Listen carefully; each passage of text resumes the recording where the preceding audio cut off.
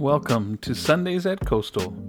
Jesus was born with a specific calling upon his life. Jesus pursued this calling despite the best efforts of religious leaders, the culture around him, and even Satan. Jesus' sacrifice empowers you to pursue your very own calling. You will also face adversity and resistance. Your own sin nature will get in your way. Are you willing to set all of that aside, place your focus on the cross set before you, and walk in the will of the Almighty God? If you are new or visiting with us this morning, welcome. We're so glad that you're with us here at Coastal Community Church. Our vision is based on Isaiah 61, where God gathers in the broken and he says, I'm going to gather all of you and I'm going to break your chains and I'm going to give sight to the blind and I'm going to restore the hearts of the weary and I'm going to renew you and restore you and make you a nation and plant you in good soil so that your life grows big and strong and you produce beautiful fruit, and that happens with your kids and your grandkids.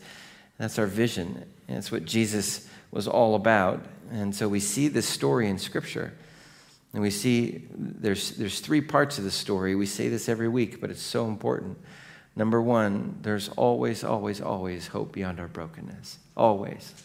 No matter where you are in your life, there is hope beyond our brokenness. Amen? Amen? Second, we believe that we're called to trust in our risen Savior. And he's alive. And he is worthy of all our praise. And so we're called to trust him. And we learn how to do that together.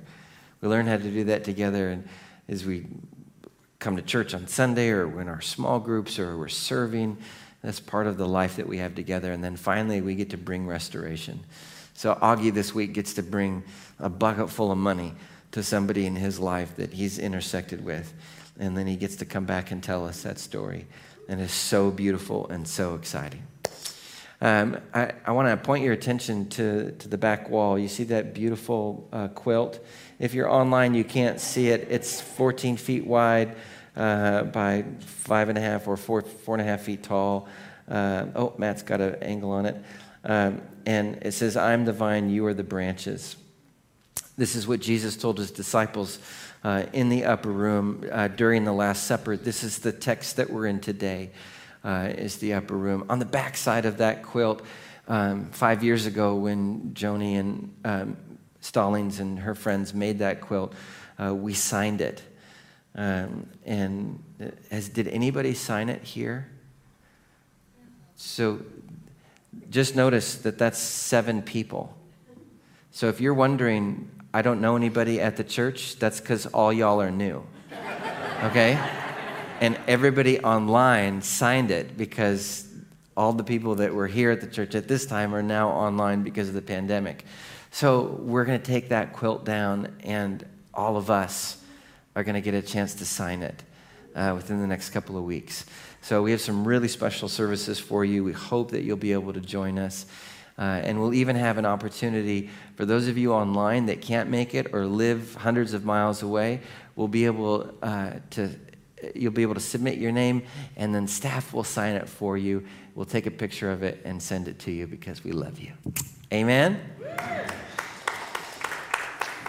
So we say these, we believe these truths, that there's always hope beyond our brokenness, that we're called to trust in our risen Savior. That's the life of what it means to follow Jesus, and that we get to bring restoration right where we're at in our life.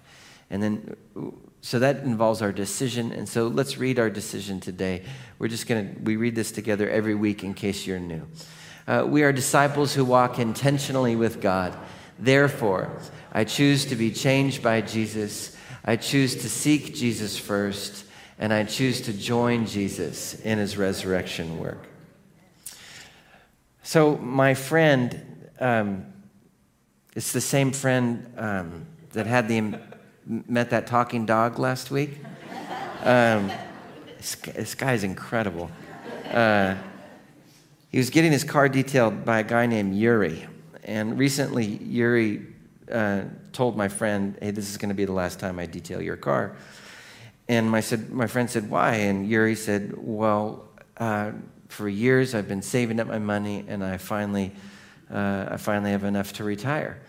And my friend says, well, tell me how it happened. And he goes, well, one day I was washing this guy's car in San Luis Obispo, this investment guy in San Luis Obispo, really rich guy, and I was washing his 2 or 3 of his import cars, and I asked him, hey, what stocks should I buy?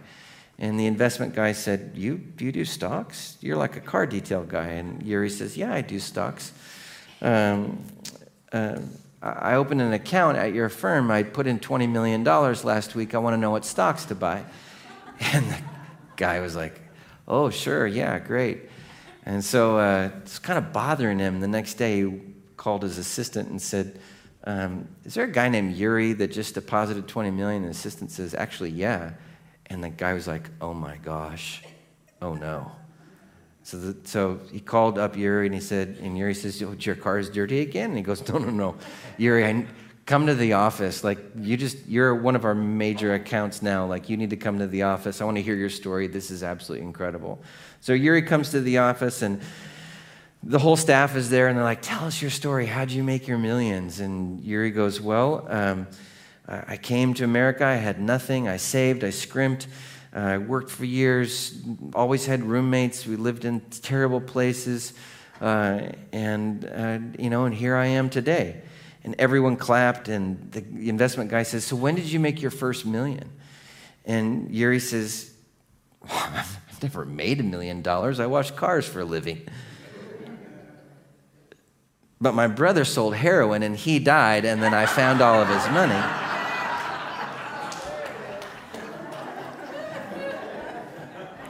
My friend, he's got some buddies. Why am I telling you this ridiculous story? Why? Because I can. That's right. Because when I first heard this story, and then when you first heard this story, all of us got immediately sucked in to the heroism of this guy, Yuri, who worked so hard, and then he made $20 million, right? Yeah? And you could just feel the relief. It doesn't have to wash cars anymore. I mean, washing cars is fun if it's your car and you like your car, but doing it all day for another. Is that my phone? Oh, no, it's not. It's Jesus calling, quick. It's my ringtone. That's why we love these stories. We love the story of the investment guy who looks down on the car wash guy and then gets it wrong, right? We love the story of the car wash guy who makes all this money. And then what I like about this story is that you never make $20 million washing cars, right? It's just not going to happen. Life doesn't work that way. Now, I did have a conversation with a real friend this week. His name is Rob Lee. He goes to our church. And we were laughing together about how I was telling Rob about how life worked a couple of years ago. And it was very much like the Yuri story. You work hard, and then things will go right. You know? You do the right things in your life, and then God will then just make everything work out perfect. Hasn't that been all of your experiences? Anybody on plan A of their life? And Rob told me, he goes, Andy, yeah, when you told me about how all your plans, and if you just do this and you do this, and the church will grow, and these things will happen, and then one day you'll plant this and you'll do that, and all. He goes, man, you were so arrogant. And I was like, I know, right? And he goes, and entitled. I'm like, for sure. Yes, 100%. Jesus had different plans. And it's not that our church hasn't grown. It has. That's not the point. The point is that I wanted my life to get better by hard work, and it was a formula for me.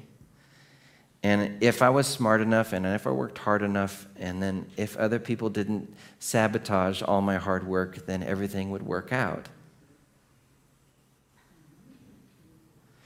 And then Jesus came along and he said, I want you to surrender. And I want you to sacrifice. And you're going to go through pain.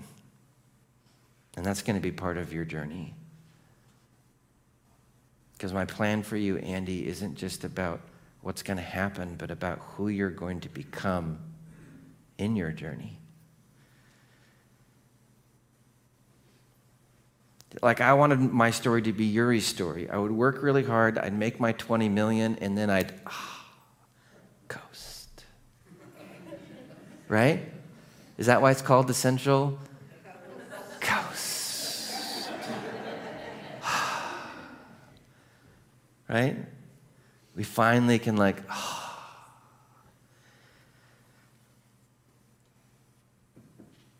But that's not my story.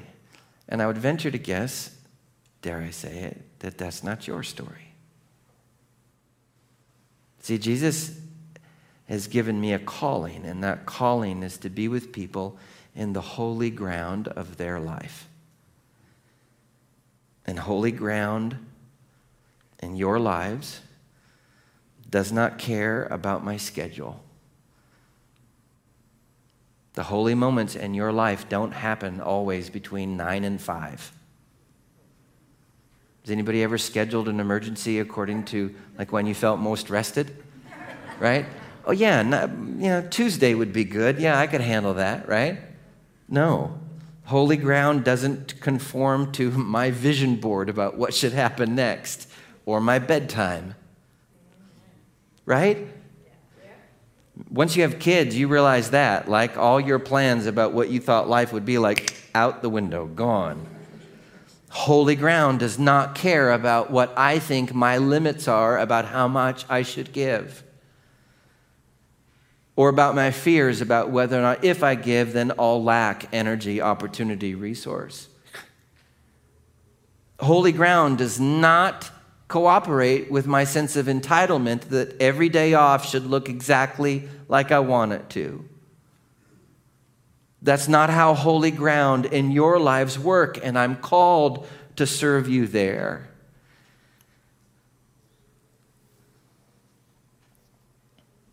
Why is this true? I can tell you why it's true, how I understand it. And it has to do with the very, very heart of God. See, Jesus has no limits on his love for you. Jesus doesn't stop loving you because it's his bedtime. Somebody say amen. Jesus doesn't wince and then delay when he considers what it will cost to meet your needs. He doesn't go, it's too much. Jesus doesn't prioritize his vacation over your desperation. This is the heart of our Savior for you. Can we dig even deeper?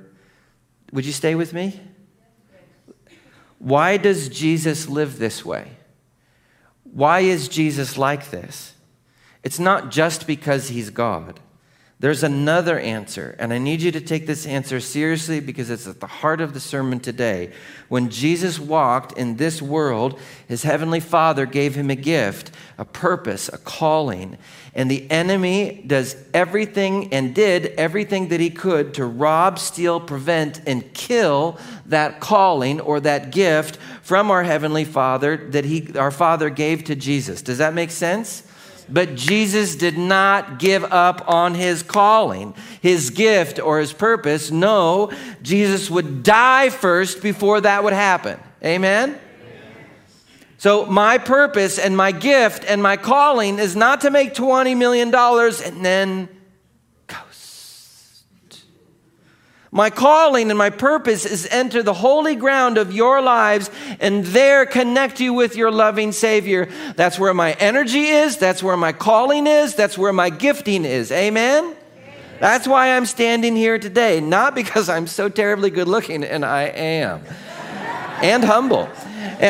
What I realized this last year is I was getting close to giving up my calling in exchange for a formula in which I could then coast. And that's exactly what the enemy wanted in my life. You think the enemy only works on me?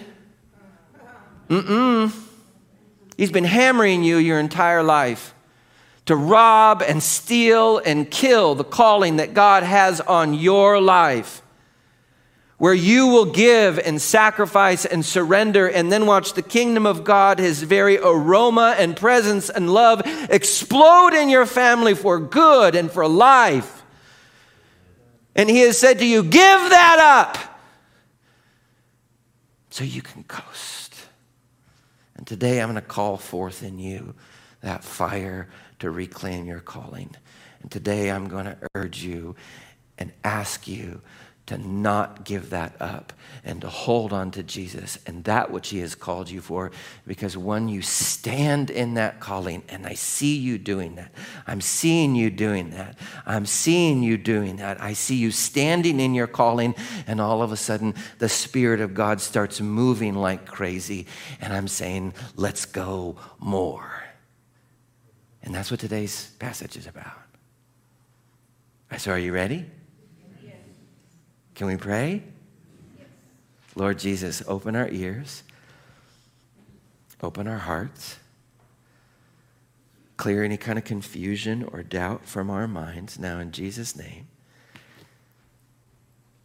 Holy Spirit, thank you for your presence here.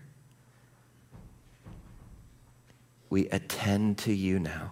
This is your time. This is your holy ground. And we ask protection over it. And so I just bind up anything opposed to Jesus that's bothering us, attacking us, or distracting us now in Jesus' name. Leave this sanctuary. Leave where we're listening right now in Jesus' name. God, just create some space around us so we can hear the good news of the gospel. And all God's people said? Amen. Luke 22, verse 1. Read with me. Now, the festival of unleavened bread, called the Passover, was approaching. And the chief priests and the teachers of the law were looking for some way to get rid of Jesus, for they were afraid of the... Were they afraid of Jesus? What were they afraid of? The people. Why? Because it's the high holy days in Jerusalem. It's the spring festival of the Passover. I'll explain that in a moment if you don't know what that is. But 500,000 people are in and around Jerusalem. Jerusalem is not very big, right? Can you imagine if 500,000 people showed up in the 5 cities? There's currently 30,000 people are in the 5 cities roughly area, sometimes 45, summertime peaks at 60, okay? Can you imagine if there was 500,000 people, okay? And then last week, Jesus rolls into Jerusalem and everybody's like, the king has arrived. The authorities don't want a revolution. They're not interested in having the Romans come in and kill a bunch of people like at the height of the Christmas season. Just puts a sour note on that high holiday. Somebody say yes. Yes. Great. So Jesus was incredibly popular. If you provide free health care and free food, you're popular, right? So Jesus was there, feeding of the 5,000 and 10,000, free healing people. He's great. Everybody thought he was awesome. He is the most popular figure in the whole of the country, okay? So he is incredibly popular. Do you remember when there was 3 celebrities in the United States? You do if you're over the age of 60, right? There was the Queen. There was Elizabeth Taylor. Do you remember that? And then there was John F. Kennedy and Marilyn Monroe, but then they died, right? And then there was just Elizabeth Taylor. And then Richard Burton, and then they broke up, and they got back together, and they broke up, and they got back together, and then they broke up, and they got together. If you're under the age of 65, you have no idea what I'm talking about, right? But do you remember when Will Smith slapped Chris Rock, right? You remember that? Everybody over the age of 65 has no idea what I'm talking about, right? This is the culture that we live in. Congratulations. All right, I'm relevant now. Okay, so Jesus was a celebrity, right? Everybody knew about him. He was on the Facebook, he was on the Instagram, he was on the Snapchat, he was on the front page of the printed newspaper. Verse 23. Then Satan entered Judas, called Iscariot, one of the 12. And Judas went to the chief priests and the officers of the temple guard and discussed with them how he might betray Jesus. They were delighted and agreed to give him money. Judas decides to betray Jesus. This is a choice. Satan entered Jesus because of Judas's choice. Sorry, I did not say that correctly at all. Satan entered Judas. Big difference. Kind of pastor is that? Forgive me, God. Satan entered Judas because Judas made a choice. Does that make sense? Judas is not a victim here. He made a choice. Judas had a calling. Judas had a gift from God. Judas had a purpose in his life. And what does Satan want? Satan wants Judas's purpose and calling and gifts destroyed and robbed and killed. And what did Judas do? He said yes. He said, I don't think I can do this thing of faith with Jesus. I'm not sure that Jesus has what it takes in order to get the Romans out. I don't know if I want to give up what I think is right and what should happen. And I don't think Jesus is the guy. I don't think the Jesus way is really going to work. It's not practical. I'm more about business, and it's good business to get rid of Jesus. And Judas didn't want a revolution. Judas didn't want everybody killed. That's why he's going to betray Jesus where Jesus camps at night. Next verse, 26. He consented and watched for an opportunity to hand Jesus over to them when no crowd was present. This is going to be next week's sermon. Jesus camped at night in the Mount of Olives, the garden called Gethsemane. Basically, it's just an olive grove, right? It's the KOA of Israel. If you're under the age of 35, you have no idea what I'm talking about. It's called a campground, right? So, verse 27. Then, read this with me. Then came the day of unleavened bread. The Passover lamb had to be sacrificed on the day of unleavened bread. Okay, remember what the Passover is. Passover is the celebration of when Israel is freed from Egyptian slavery after Pharaoh finally relents. Okay? The 10th plague will come after God gives Pharaoh a chance to repent, just like he did on all of the other 9 plagues, right? Pharaoh says, no, thank you. I don't want to let Israel go. And you got to remember, for 400 years, Israel had no days off. Okay? They were slaves based on their ethnicity. And for 400 years, the Egyptians would take the firstborn male of the families and kill them for 400 years. It's called genocide. The 10th plague was justice. Now the firstborn males of the Egyptians would die in order to finally convince Pharaoh to let his grip go. So then God says, listen, before I do this, I want you to have a specific meal in a specific order. That ordered meal will be called in Hebrew a Seder meal. Seder in Hebrew literally means order. Okay? Make sense? And in that meal, we're going to talk about it in a minute, the centerpiece dish is a lamb. And God said, take the blood of that lamb and then wipe it on your doorposts. And then when the angel of death comes, he will pass over your house. Your children will be spared. When Pharaoh will finally relent, and then you'll literally take the road out, the Hadas. Hadas means road. The Exodus out. You'll take the road out of Egypt into the promised land. And so Israel is celebrating on Passover that they have been set free from bondage and slavery by the blood of the Lamb. And now God himself is leading them into the promised land. Sound familiar? Okay.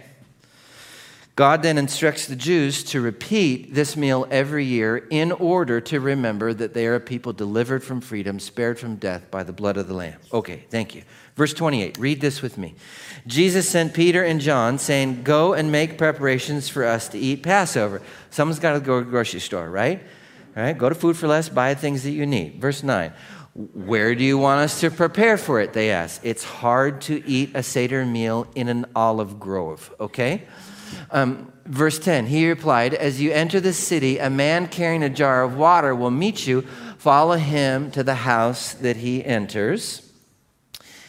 And say to the owner of the house, the teacher asks, where is the guest room where I may eat with Passover with my disciples? He will show you a large room upstairs, all furnished. Make preparations there. Jesus gives instructions. Clearly, someone earlier in the week has invited Jesus to Passover, and Jesus is like, actually, I need a place to do this with my friends. Do you have a spot? And the guy's like, no problem. I have an Airbnb upstairs. You guys can have it. It's not rented out yet. It was just, it's poorly decorated, but fine. That's great. It's this real long table, and then there's this painter there that's looking at you, but you'll be fine. It's kind of a weird art thing, but whatever. How amazing would that be, though, right? That you invite Jesus to your house, and then he shows up to have a meal. You could do that today, Like when you go home, you can invite Jesus into your home. He'll be there with you. And I'm not talking about, Lord, bless this food to our body and may I have no gas and indigestion, please.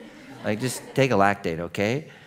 I'm talking about like in your meal, in your home, like Jesus can be there present with you. All you have to do is ask him. He always shows up. Verse 13. So they left and found things just as Jesus had told them. Last week, they got a brand new colt, right? Donkey, that new donkey smell. This week, they got a house, right? I'm not promising you that when you get to know Jesus. You're not going to get a new car and a new house, but Jesus will give you the things that you need, always. Verse 14, when the hour had came, Jesus and his disciples reclined at the table. So they've gathered all of them, all 12 of them. Verse 15, read this with me. And he said to them, I have eagerly desired to eat this Passover with you before I suffer.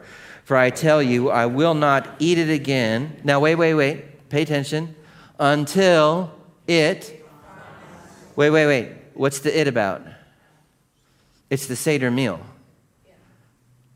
I'm not going to eat this meal again with you until this meal and all that it symbolizes and all that it means finds fulfillment, meaning the promises in this meal will now be fulfilled. Does that make sense? In the kingdom of God. That's crazy. Jesus is saying, all the promises of this meal are about to come true, and I'm not going to have this meal with you again until that's the case.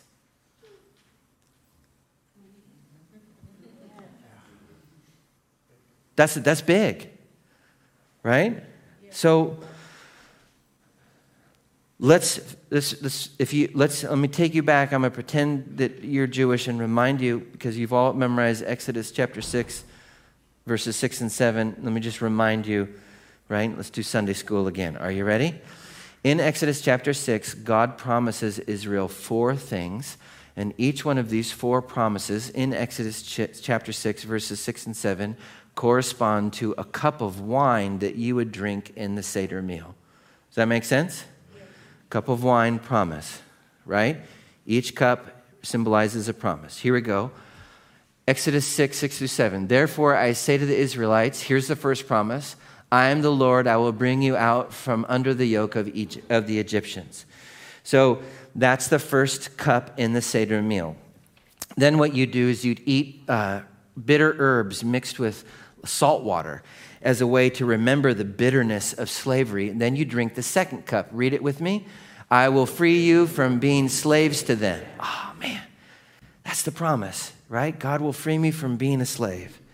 And then somebody earlier in the day, you got the matzah bread. You know what I'm talking about? the little dry bread. And you would break that up, and then you would hide it somewhere in the house. That's called the afikomen. And then you would say to the kids, go find the afikomen. And they'd run around the house like crazy. They'd find the afikomen, and they'd bring it back to you. And then you would combine that chopped or broken up matzah bread with some apples and some herbs, almost like brick and mortar, because that's what the Jews had to make in slavery. And then you would drink the third cup. Read this with me. I will redeem you with an outstretched arm and with mighty acts of judgment. And finally, you'd then eat the Passover lamb, right? And then you would, at the end, lift up the last cup, and you would say this, I will take you as my own people, and I will be your God. And then you will know that I am the Lord your God, who brought you out from under the yoke of the Egyptians. So how's this going to be fulfilled? Jesus is about to show us. Are you ready? Today we're taking communion, by the way, after the sermon. So I'm helping you understand what we're doing every time that we take this meal on the first Sunday of the month. Verse 17, after taking the cup, he gave thanks and said, take this, the bread, and divide it this is the cup, the first cup of wine. Take this cup, divide it among you, for I tell you, I'm not going to drink again from the fruit of the vine until the kingdom of God comes. AKA, what Jesus is saying is, here's my big cup of wine. I'm going to top off your glasses with it, and I'm not going to drink this cup until I fulfill this promise. I am the Lord, and I will bring you out from under the yoke of the Egyptians. And he's right. Jesus will not drink wine again until he has broken the bondage chains of slavery by dying on the cross and rising again from the dead. Somebody say, oh snap. Yeah, that's a big deal. Some of you still wear the bondage chains of slavery to fear, to resentments in your life. God is the bondage breaker. That's what he does. If you feel afraid, if you are full of resentment or anger or bitterness, right now, can I pray over you? Lord Jesus, I break these bonds of this bondage, all of these chains and these shackles now in the name of Jesus off my friends. Do you want them anymore? Amen. And instead, Lord Jesus, you are the true bondage breaker. I pray for life and love and hope and joy. Amen? Woo, we're having fun today. Here we go. Verse 19. And he took bread, and he gave thanks, and he broke it, and he gave it to them. Same thing he'd done when he did all the miracles of the replication, right? Free food, yeah? When he opened up the Panera, right? Gave bread to everybody. He said, this is my body given for you. Do this in remembrance of me. Remember that the bread symbolized pain, suffering. And he says, this is the second promise, I will free you from being slaves to them. The bread, it's the festival of unleavened bread. So when we like our bread leavened because it's nice and chewy and soft and beautiful, if you don't add any yeast or leavening to it, you know what happens? You know what you have to do with the bread? You have to put it on a grill. It becomes a tortilla. What happens when you cook a tortilla on the grill? The tortilla gets stripes on it, right? And then for this particular bread, right, it would bubble up, and the bubbles would create little air pockets and holes in the bread. What is Jesus saying? He's saying, my body is like this matzah bread. It's striped and pierced with holes. This is my body. It's going to be striped for you and pierced for you. And that's how I'll free you. Verse 20. Let's read this together.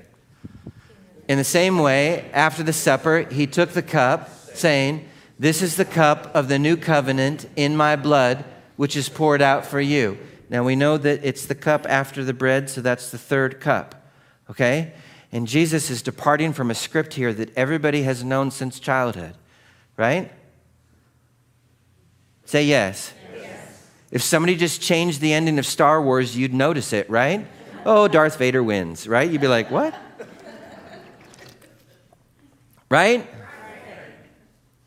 If we just changed Easter, the stone didn't get rolled away. Jesus got the Infinity Gauntlet and blew it up, right? We'd be like, I don't know if that's how the story goes. Does that make sense? If you're under the age of 65, you know what I'm talking about. If you don't, that's a reference to Marvel movies. It's important. So this cup is the new covenant in my blood. The third cup is this promise: I'll redeem you with an outstretched arm and with, read it with me, mighty acts of judgment. What is Jesus saying? He's saying this Seder meal, in this meal, my body is going to be like this bread. It's going to be striped with whips and pierced with holes. And my blood is going to be like this cup. It's going to be shed for you so that this promise can be fulfilled. My arms are going to be stretched out, but now on a cross. And the mighty act of judgment that is going to be happening is the judgment that would land on your shoulders and mine will be borne, endured, taken freely by our Jesus so that he dies, not you. So that he suffers, not me. That's how the promises of the Seder meal will be fulfilled. You picking up what Jesus is putting down? So we have this meal, which we'll celebrate here in the next hour and a half. This meal, this incredible inheritance in which you and I are called to remember one singular truth. Can you say this with me? Your sins and sufferings do not repel Jesus. Would you repeat that line again, but just say my? My sins and sufferings do not repel Jesus.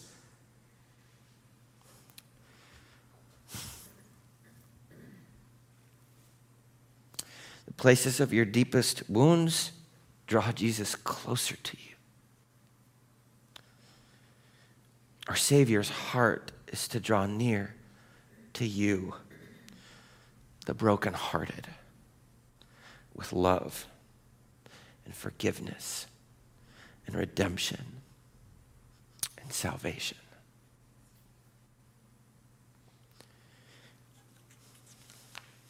You have a sacred calling on your life if you have kids. I don't care how old they are. Do not let them live another day without them knowing this truth. Speak it to them. That their brokenness does not repel God, but then show it to them. Don't let their brokenness repel you.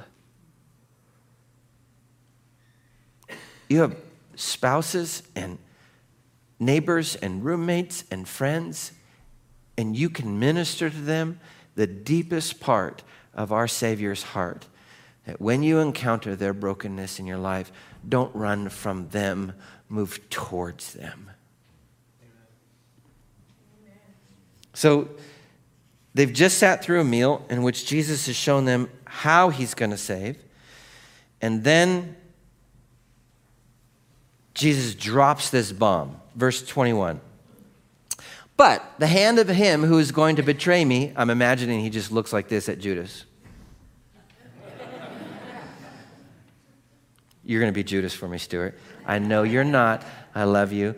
We've both been Judases in our lives, betraying God, but you're a good, trustworthy man. I love you. He's a good man. Amen? You're still a sinner, and I know all of your secrets. But Jesus is like, right? And Judas is like, oh, it's probably not, it's not me. Well, I guess, Jesus looks down the long table, right? Because Michelangelo had it right, or whoever did the painting. The Son of Man will go as it has been decreed, but woe to that man who betrays him. This is fantastic. Verse 23. Then what happens? Read it with me. They began to question among themselves which of them might be who would do this. Oh, I always knew it was you. Peter, I cannot believe it. You're so dang bossy. Of course you betray him. Back off, Thomas. You're the one who doubts everybody, right? Can you imagine the conversation? And then what happens when you get accused? You're like, nuh-uh, I'm the best. I would never do that. Nuh-uh, right? So then, as a dispute also arose among them as to which one of them is considered to be the greatest. I would never betray Jesus. I got straight A's last semester, right? You know how long I prayed? I did not miss church once this year. Ha! It's fantastic. Fantastic. This is what we do. No, I don't want to admit that I'm broken. No, don't want to do that. In fact, what we'll try to do is we'll try and make it all about our performance, and that's not faith. That's just faith in us. This is the struggle that you and I will have in our lives, is to admit this deep, deep truth. We want Jesus. And we also want Judas's silver. And when you can admit that and understand that, that's the first step to freedom. Because I want God in my life, and I also want to coast. And that's not how Jesus works. Jesus says, I have a calling for you. I have a purpose for you. I have gifts for you. And the enemy wants to steal those gifts. Are you going to give them up, or will you die trying your whole life to live out the calling that God has for you? So Jesus says to the disciples, oh, by the way, verse 26, the greatest among you should be like the youngest. And he's looking at John, who's like in the youth group. And John is literally snuggled up to Jesus' side, like Dominic is holding his new bride, Jude, right? Like just like snuggled up right there. That's where John, the youth group kid, is, right? Can you imagine being John? You're the only kid in the youth group, and your youth pastor is Jesus. That's a good place. And John was like, I'm going to just be right next to your side. These people freak me out, right? Why did adults have to be so weird, right? John's right there, and Jesus says, the greatest among you should be like the youngest. What is Jesus saying? Your first calling is to abide with Christ. Just be snuggled up right to his side. And then he says, and the one who rules is actually the one who's serving. Because he's looking at the couple of disciples that are actually doing dishes, and they're like, these people never do dishes. These guys are disgusting, right? I don't know who it is. Maybe it was Matthias and somebody else. I don't know. The guys that never get the credit, right? They're always doing the dishes, while James and John and Peter are like, I'm the greatest. I'm like, I'm the greatest, right? So first, your calling begins with you abiding in Christ. And second, the gift God will give you, your purpose, your calling, it will flow from your faith in Christ. Always, read it with me, in service towards others. Always. Maybe you get to lead. Maybe that's your calling. Maybe you get to serve. Maybe that's your calling. Maybe you get to give financially. Maybe that's your gift. Maybe that's your purpose. Maybe you get to give time. Maybe that's your calling. I don't know what it is. Maybe it's a combination of all those things. Maybe you're going to cook your way into God's kingdom. Why? Because when you go outside, you're going to have a Tex-Mex breakfast thing, right? That Barb and Mary Lou made because they love you. And someone has felt welcomed in this church with our incredible snacks. Online, guys, I wish you could be here. It's like, I don't know, it's like Bobby Flay showed up to church, and every week is amazing. Somebody say amen, right? Amen. Or maybe it's you showing up to someone, your neighbor, your friend, or someone in your life, and you're like, I made this meal for you. I made these cookies for you. I don't know what your calling or your gifts is, but you're called to give it. Why? Because your heavenly Father has never stopped abiding with you, and he's never stopped serving you, and he's never let you go. You are his calling, and he's given everything for you, and he's died before he let you go. He's never let you go. You belong to him. You belong to him. Will you take back what the enemy has stolen in your life? God has a purpose for your life. If you've given up on that today, would you start asking Jesus, what is that today? Would you? You have something in your life that you're called to do. Would you be willing to take that back today? Would you? Yes. Can I call forth and encourage you? All of those, there's so many of you that are standing and walking and moving in the calling God is having you. You're serving. You're saying yes again. Go, go, go. Keep on going. Keep on going. I see you. I see you. Keep on going. Don't stop.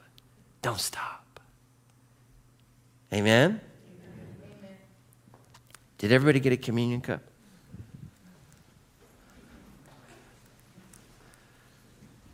Our calling first starts by us abiding with Christ. And the night that Jesus was betrayed, first we're going to undo the top and have the cardboard, the styrofoam. By the way, next month we're going to do like rip and dip. You know what I'm talking about? I don't know if we're actually going to rip the bread or if it's going to be like pre-cut or something like that, but we're going to have real life bread with gluten in it. Right? And we'll also have gluten-free bread for those of you who are gluten-free or can't do the gluten. But we're going to have real-life bread. It's going to be incredible. But that's going to be next month. We are going to have real-life grape juice as well, unfermented. When Jesus in the night, this Passover night, after he was betrayed, he took this bread and he broke it and he said, this is my body which is broken for you. He said, take it, eat it, remember me. Does anybody need a communion cup? Anybody need one? Let's receive this together. In the same manner, after supper, he took the plastic cup and peeled back the foil lid gently so it didn't spill on the carpet. And he said, this is the cup which is the new covenant now in my blood. You remember what the promise is? I'll redeem you with an outstretched arms and mighty acts of judgment. That's what he's done for you. If you want to receive Jesus into your heart and his sacrifice and his calling in your life, join with me. Heavenly Father, thank you. Thank you, Lord Jesus, for my friends here today. Thank you, Lord Jesus, for the calling that you have on each one of their lives. Thank you, Lord Jesus, that you love them and that you've rescued them and that you've redeemed them. And God, I pray that you'd restore everything that the enemy has taken from them. God, I pray that the calling that they started but maybe gave up on, or that they began but then were crushed by the enemy, I pray, God, that you would revive them and renew them and restore them. I pray, Lord Jesus, for a spirit of prayer and worship on my friends here today. I thank you, Lord Jesus, for their sacrifices, their gifts, how they use them so beautifully. And I say more, Jesus, we're ready. We're ready to be your kingdom, your hands and your feet in this place. We're ready, Lord Jesus. And all God's people said... Pastor Andy Rock is the senior pastor of Coastal Community Church. It's located in Grover Beach, California, and serves communities across the Central Coast. Join us online each week on Sunday morning at 9 a.m. for our weekly live stream. We also have 2 in-person services at 9 a.m. and 10:40 a.m. in our sanctuary. Coastal Community Church is located at 1830 Farrell Road, Grover Beach, California. For more information, visit our website, www.mycoastal.org. Thanks for joining us, and I hope you have a great week.